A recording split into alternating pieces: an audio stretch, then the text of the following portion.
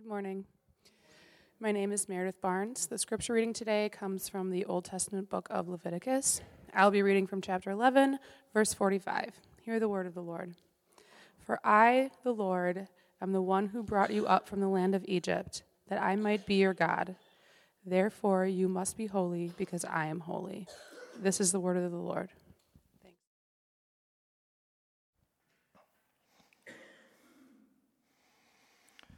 Thanks, Meredith. Well, with the beginning of Lent, we have a new series that we're starting today, and that will go throughout Lent. And that series is on probably the most difficult book of the Bible. There's a headline from the Babylon Bee. It says, "Local man sets more realistic goal of reading Bible until he gets to Leviticus." And the story goes like this. In an attempt to be more realistic and honest with himself with his Bible reading goals this year, local man Mike Patson resolved to read Genesis and Exodus this year, and then, quote, peter out around Leviticus chapter 2, end quote. Which makes me wonder how many Bible in a year reading plans have been derailed by the book of Leviticus. I mean, it's only the third book of the Bible, and probably one of the most difficult. And so we're trying to tackle it this Lent, and I'm kind of energized at the challenge, if you will, of it. But also, too, we need not be afraid of any part of God's Word. It's all God's Word, and so we want to make sure that we're not ignoring any parts of it. A cool element of this series, and kind of what's a motivating factor for me, is I am preaching this in parallel to Brian Jacobson at First Presbyterian Oostburg, and so he and I have the same passage every single week. So he's also preaching Leviticus 11:45 this week. So if you go to oostburgfpc.org and go to service videos, you can find the ways that he treats these passages, and then you'll be getting two different voices on the same passage. So I want to encourage you to be doing that and getting both perspectives. So it makes sense to begin then with a little bit of sun trivia, because why wouldn't we start Leviticus with a bunch of trivia on the sun? Okay, first question. And I'm going to hide this answer because the Sage Boys like to screen cheat. Okay. Yeah, they're like, yeah, we do. Okay, first question. What are the dark circles on the sun called? A, the Dalmatian effect, B, celestial belly buttons, C, the eye of Sauron, or D, sunspots? Lock in your answer. 3, 2, 1. It is. Shout it out. Shout it out. D, sunspots, of course. Okay, next one. How hot is the sun's core? A, 27 million degrees. B, 2.7 million degrees. C, 270 million degrees. Or D, 2 billion degrees. Okay, lock in your answer. All right, 3, 2, 1. It is A. Who had A? Raise your hand if you had A in there. Okay, a few people. Yeah, 27 million degrees. That's really hot. In a scale model of the solar system, using the Earth as a grape and the sun as a beach ball, so we're building a scale model and we got the Earth as a grape and the sun as a beach ball, how far apart would we have to place them for this model to be to scale? A, 19 feet, B, 490 feet, C, 78 feet, or D, 1,220 feet? Okay, lock in your answer. 3, 2, 1. It is 490 feet. Which gives you perspective on how far away the sun is from our Earth. That even at that scale, it's still 490 feet away. Okay, what is the most common element in the sun? Oxygen, hydrogen, iron, or helium? Okay, 3, 2, 1. Who cares? It's hydrogen. B, no, I'm kidding. Scientists are like, who cares? I'm like, whatever. I don't even know what that is, hydrogen. Whatever that is. Okay, how many Earths could fit inside the sun? 100, 1,000, 1 million, or 1 billion? Okay.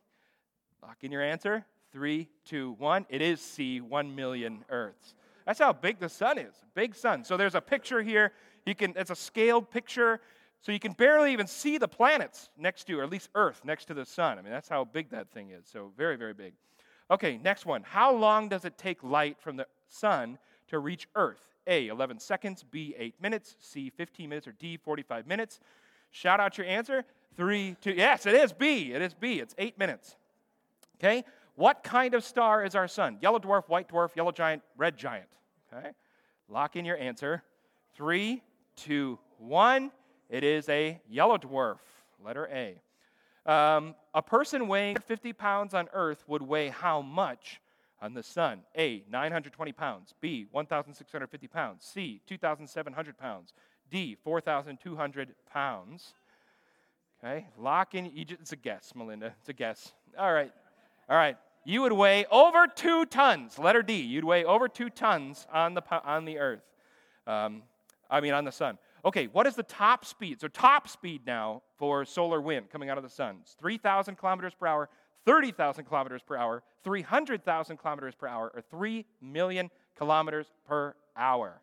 Top speed is actually D, 3 million kilometers per hour. So it leaves the sun at 10 kilometers per second, and then it accelerates all the way up to 800 kilometers per second for a top speed of 3 million kilometers per hour. That's some fast-moving solar wind.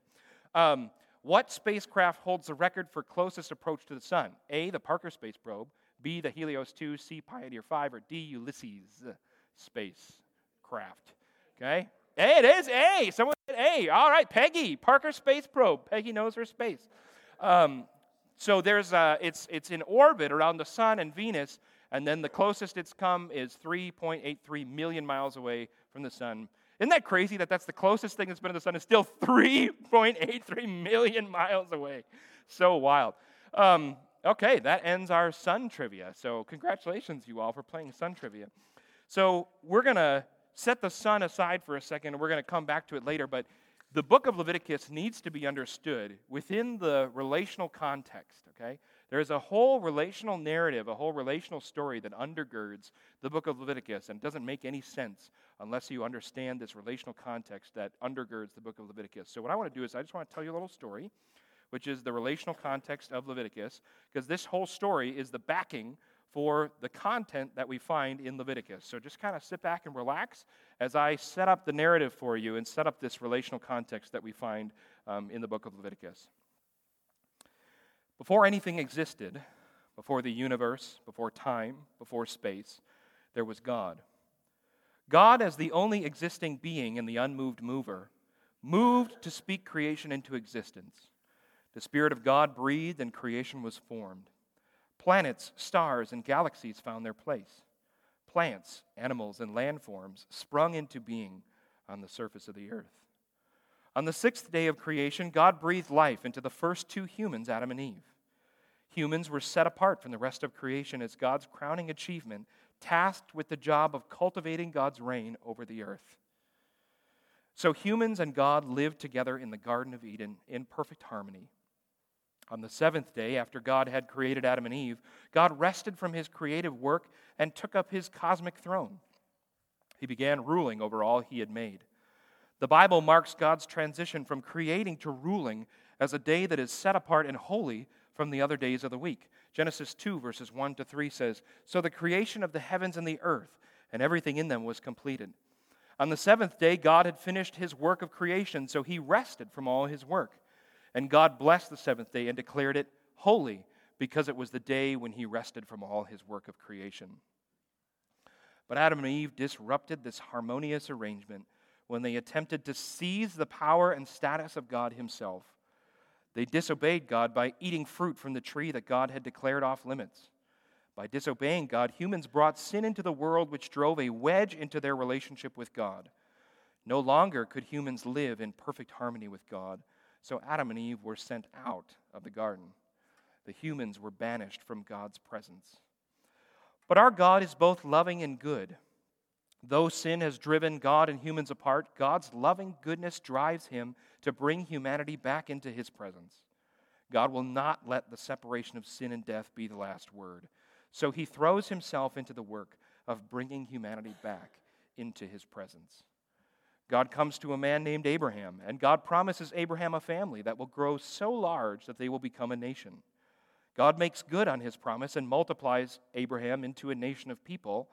But this nation of people, the Israelites, find themselves oppressed and enslaved in Egypt. So God raises up a Hebrew man named Moses. God appears to Moses in a bush that's on fire, but this bush is unique in that it doesn't burn up. As Moses draws near, God said, "Don't come any closer," the Lord warned. "Take off your sandals, for you are standing on holy ground." Moses enters into this holy space, and God explains his rescue plan. Moses, under God's leadership, will lead the people out of Egypt. God sends plagues upon the Egyptians, which finally convinces the Egyptian king to let the people leave. So Moses leads Israel out of Egypt through the waters of the Red Sea and ultimately to the foot of a mountain called Mount Sinai. The Israelites make camp at the foot of Mount Sinai, and it's here that God recommits himself to bringing humans and God back together again. It's here at Sinai that God is rededicating himself to the mission of gathering humans to be the cultivators of his reign. God chooses Israel to pick up the baton of cultivating and spreading God's reign. He tells his people, "Now if you will obey me and keep my covenant, you will be my own special treasure from among all the peoples on the earth, for all the earth belongs to me. And you will be my kingdom of priests, my holy nation." This is the message you must give to the people of Israel. Just like Adam and Eve were set apart from the rest of creation as God's reign cultivators, now Israel is receiving the task of being set apart to cultivate and spread God's reign. God is committing himself to gather a people who will cultivate and spread his reign, and he is recommitting to the mission of living with humanity. So he instructs Moses and the people to build a tent called a tabernacle. The tabernacle was at the center of the Israelite camp, and it functioned as God's home. The tabernacle provided God a place to live in the midst of his people. Adam and Eve were sent out of the garden. They were sent out of God's presence, but in the tabernacle, we see God's desire to live with his humans. So Moses and the people build the tabernacle. And at the end of the book of Exodus, the tabernacle is complete and the glory of the Lord fills the tabernacle, but the people cannot go in. Then the cloud covered the tabernacle, and the glory of the Lord filled the tabernacle. Moses could no longer enter the tabernacle because the cloud had settled down over it, and the glory of the Lord filled the tabernacle. Exodus 40:34-35. Exodus closes with Moses unable to go into the tabernacle. And this is why Leviticus is the next book in the Bible. Let's look again at our scripture reading today, Leviticus 11:45. It says, "For I, the Lord, am the one who brought you up from the land of Egypt, that I might be your God. Therefore you must be holy, because I am holy." I like to divide this verse into two halves. The first half I call the relational context, which is the narrative you just heard leading up to the book of Leviticus. God reminds his people that I'm the one who's brought you out of Egypt, saved you from slavery, brought you all the way to Mount Sinai, and I am the one who is recommitting to living in relationship with you. I am the one who is recommitting myself to you. I am the one who is recommissioning you as people who will be the cultivators of my reign. And it's out of that relationship that you must be holy because I am holy, which transitions us into this second part of the verse that I like to call the holiness problem. This is the book of Leviticus. This is the question, the holiness problem. Why could Moses not go in the tabernacle at the end of the book of Exodus? This is the reason for the book of Leviticus, is the holiness problem.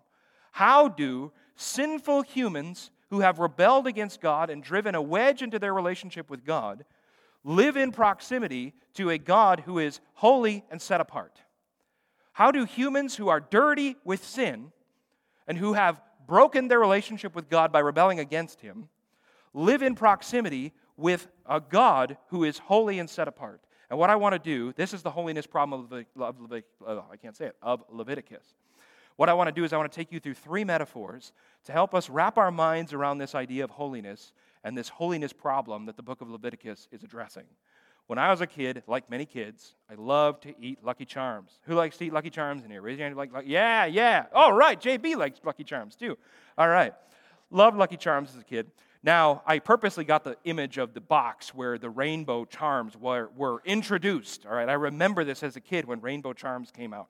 And in my household, Lucky Charms was a bit of a splurge because more often we had Malto Meals Marshmallow Mateys, which come in the bag. A knockoff brand. You get twice as much for half the price. But actually, Marshmallow Mateys were a pretty good substitute. Like these are pretty good as far as like a knockoff brand goes. So I had Marshmallow Mateys. But I've heard that moms would have to say to their kids, because there's two parts to Lucky Charms, right? You got the charms, which are the delicious marshmallows that everybody loves, and then you have Luckies, all right, which are the other part, all right? And I've heard moms that had to tell their kids, like, you can't just eat the charms, you also have to eat your Luckies, right? Is there a mom in here that had to say that to their children? You also have to eat, you also have to eat your Luckies. You can't just eat the charms, which every kid loves to do, right? Well, I never had that problem because I liked it all, and it's like a treat to be, especially if it was true blue Lucky Charms. That was like a treat, all right? But I never had that problem. What I would do is, first of all, the bowl's really full, so you just kind of eat it as it comes to you. But as you get down to the bottom of the bowl, I would start to set my charms apart and eat my Luckies so that, I'm setting apart the charms, eating the Luckies, so that, like, if you do it right, the last 3 or 4 bites of your cereal are all charms. Right? Save the best for last, right? So you eat your Luckies first, then you got all charms on the spoon to finish it off. Gorgeous. Then you got the pink milk to drink on top of it. So I would set my charms apart so that I could eat my Luckies because I wanted to save the best for last, save the charms for last. So I say all this to simply say that to be holy means to be set apart. I would set my charms apart. To be holy means to be set apart. It is the Hebrew word kadosh, which means to be set apart. Now, I think a lot of us think that holiness relates to like some sort of moral purity or right action or doing the right thing, right, or being good. It actually means to be set apart, all right, to be kadosh, set apart. And you saw holy come up in all those points in the narrative context of Leviticus. The Sabbath day was set apart as a different day of the 6 days of the week. 6 days you work, on the 7th you rest. 6 days God did the work of creating, on the 7th day he began ruling. You heard the word set apart applied to Adam and Eve. They are set apart from the rest of creation because they are to be God's rain cultivators. Right? We have reason. We have lots of faculties that the rest of creation does not have. We are to be God's rain spreaders, his imagers. The nation of Israel picks up that baton from Adam and Eve and becomes a holy nation of kingdom priests, a set-apart group of people that are separate from the other nations in this world because they're going to live differently and show the other nations of the world who God is. Right? The Israelites were set apart because they were to live differently, and in living differently, they were supposed to reflect who God is to the other nations. And then also you had Moses approaching the burning bush, and God says from the bush, take off your shoes because this is set apart space. This is special land that you're on right now. This is a holy space, so it's set apart. It's different, so take off your shoes because they're covered in sheep dung. Take those off, okay? So to be holy means to be set apart. I set my charms apart. To be holy means to be set apart. Also, the sun, if you think about the sun, now we're coming back to the sun in our solar system. The sun is set apart. The sun is unique. There's only one sun in our solar system. It's the only star, and it is the center of our solar system in that all the planets orbit around the sun. So the sun is unique. It is set apart. It is good. Right? The sun is a good thing for us because if the sun were to cease to exist, we would cease to exist. We depend on the sun for our life here on earth. And it's fascinating to me that the earth is positioned the perfect distance from the sun. Any closer, we burn up. Any further away, we freeze. And also, it's on this perfect axis that if it were to tilt at all, the polar ice caps would melt and we would all drown. So we depend on the sun for our life. It's good, all right? The sun sustains our life here on earth. But the sun is also dangerous because if you get too close to the sun, you burn up. So in the same way, God is holy like the sun. He's set apart like the sun. He's unique like the sun. He is good because he is responsible for all of the life in our universe. This is what makes him holy, is the fact that he is the only being who spoke creation into all of existence. He is the unmoved mover. He is the one who, when there was nothing and only him, he breathed out and creation came into existence. Time and existence itself were born when he breathed out. This is why he is holy and set apart, because he is the author of life. Just like the sun gives us life here on earth or sustains life here on earth, God authored all of life. Okay? Sun can also be dangerous, though. You get too close, you burn up. You get too close to God's holiness, you die. Okay? The Parker Space Probe that our quiz mentioned is the closest object that's ever come to the sun, just under 4 million miles away. And what I learned as I learned about this Parker Space Probe is that you can't just launch a space probe at the sun. You'd miss it because the Earth is orbiting around the sun and Venus is orbiting around the sun. So if you were to just shoot a probe straight at that sun, there's heat factors and radiation factors, but then also the movement of the planets and the comes into play. You'd miss the sun. So they had to do all these calculations and all these orbital, logistics to figure out how to get the probe to orbit around the sun and Venus. So right now the sun is orbiting around, the probe is orbiting around the sun and Venus. and it's going to make several passes around the sun so that they can study the sun several times over. Right, so it's making those orbits. But there's a lot of work that went into getting this probe toward the sun. I mean, also, too, you don't want to get the probe too close to the sun because the probe's going to burn up. And so the probe has a heat shield on the front to protect itself from the sun's heat and the radiation. It's got a whole cooling system. Actually, there's only a gallon of water in that thing. A gallon of water cycles through that, and it keeps the probe cool so it doesn't burn up from the sun. So it has all this stuff to make sure that it can get close to the sun, but protect it from burning up in the sun. Because the sun is good, but the sun is dangerous. All right?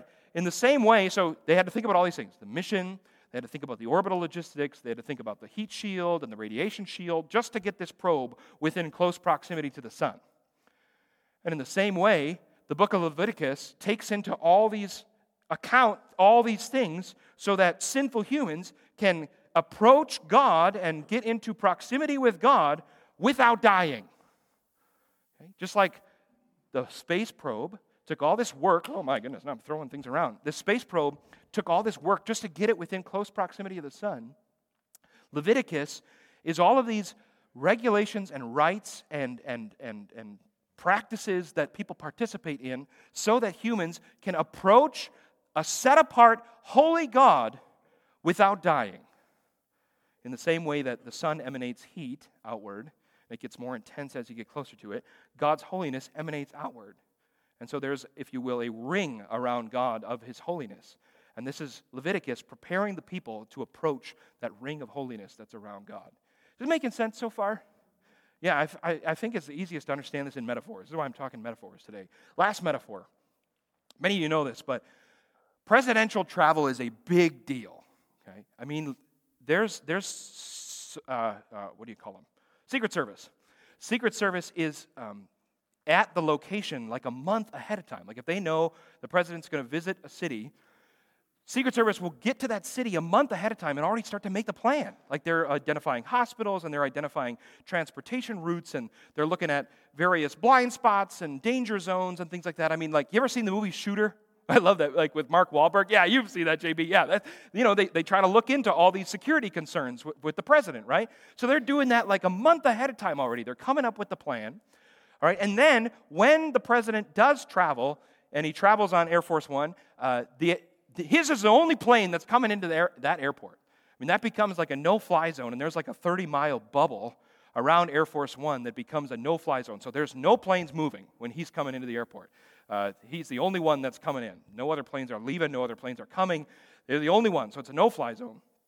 Then, when he travels on the road, he's not only part of a motorcade of like 20 vehicles, so 20 vehicles accompany the president, but then they shut down the whole road. So his motorcade is the only people that are traveling on that road. They shut the whole highway down. He's the only one, so they can just go, and there's less security concerns. Then, when he stays, I'm saying he because we've only had he so far. Then when he goes to the hotel, the whole floor is vacated for the president and presidential staff, but they have like a hotel sandwich, okay? So the whole floor that the president is on is vacated. The floor above him is all vacated, and the floor below him is all vacated as well. So you can't even get near the floor that the president is staying on. And sometimes they'll even just vacate the entire hotel, like when he's staying there. This is all from an article I read on Business Insider that's laying all this out. So I say all this to say that a person who travels with that type of exclusivity and that type of set-apartness is not just someone who you can walk into their office and visit them one day. You cannot just walk into the Oval Office and visit the president.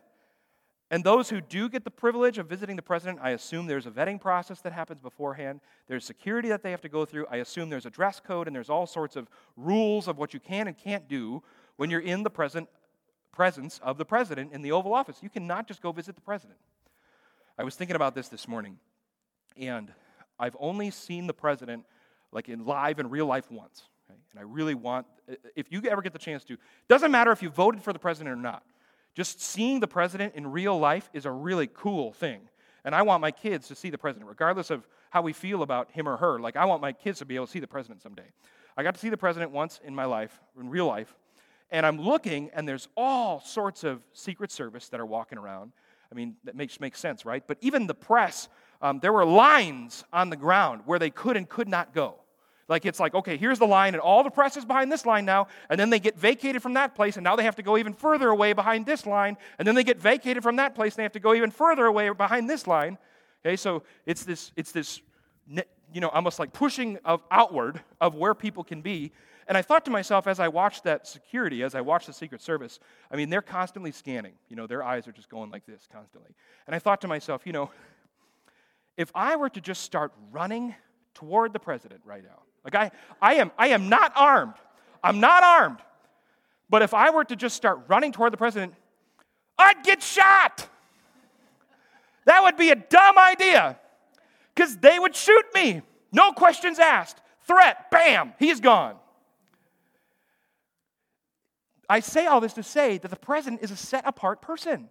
In the same way, to approach God in his set-apartness and in his holiness unrightfully is dangerous. You die. You approach the president unrightfully, you die. You approach God unrightfully, you die. This is the book of Leviticus. How do sinful humans approach a holy and set-apart God without dying? The book of Leviticus actually saves the life of humanity because they can live in proximity with the God who is holy and set apart without dying. What's interesting is the book of Leviticus is all about humans making this approach to a holy and set apart God. It's about humans coming into God's space. But in Jesus, we have a reversal because it is not about humans approaching God's space. Rather, it is God leaving his space to come to humans. Isn't that cool? In Leviticus, humans approach God without dying. And in Jesus leaves his space to come to humans and to die. He comes to humans as a human. In the Old Testament, in Leviticus, we have this tabernacle, which is where God's holy, set-apart presence is. And in Jesus, we have the tabernacle himself come to us as one of us. This is how much God is committed to living with his people. These ever-revealing plan of his so that he can inhabit the same space as us, which will one day be made complete when he comes back. That's the cool thing that we have in Scripture, is God's commitment to living with his humans. Praise the Lord for Jesus, who comes to us. And today we have a chance.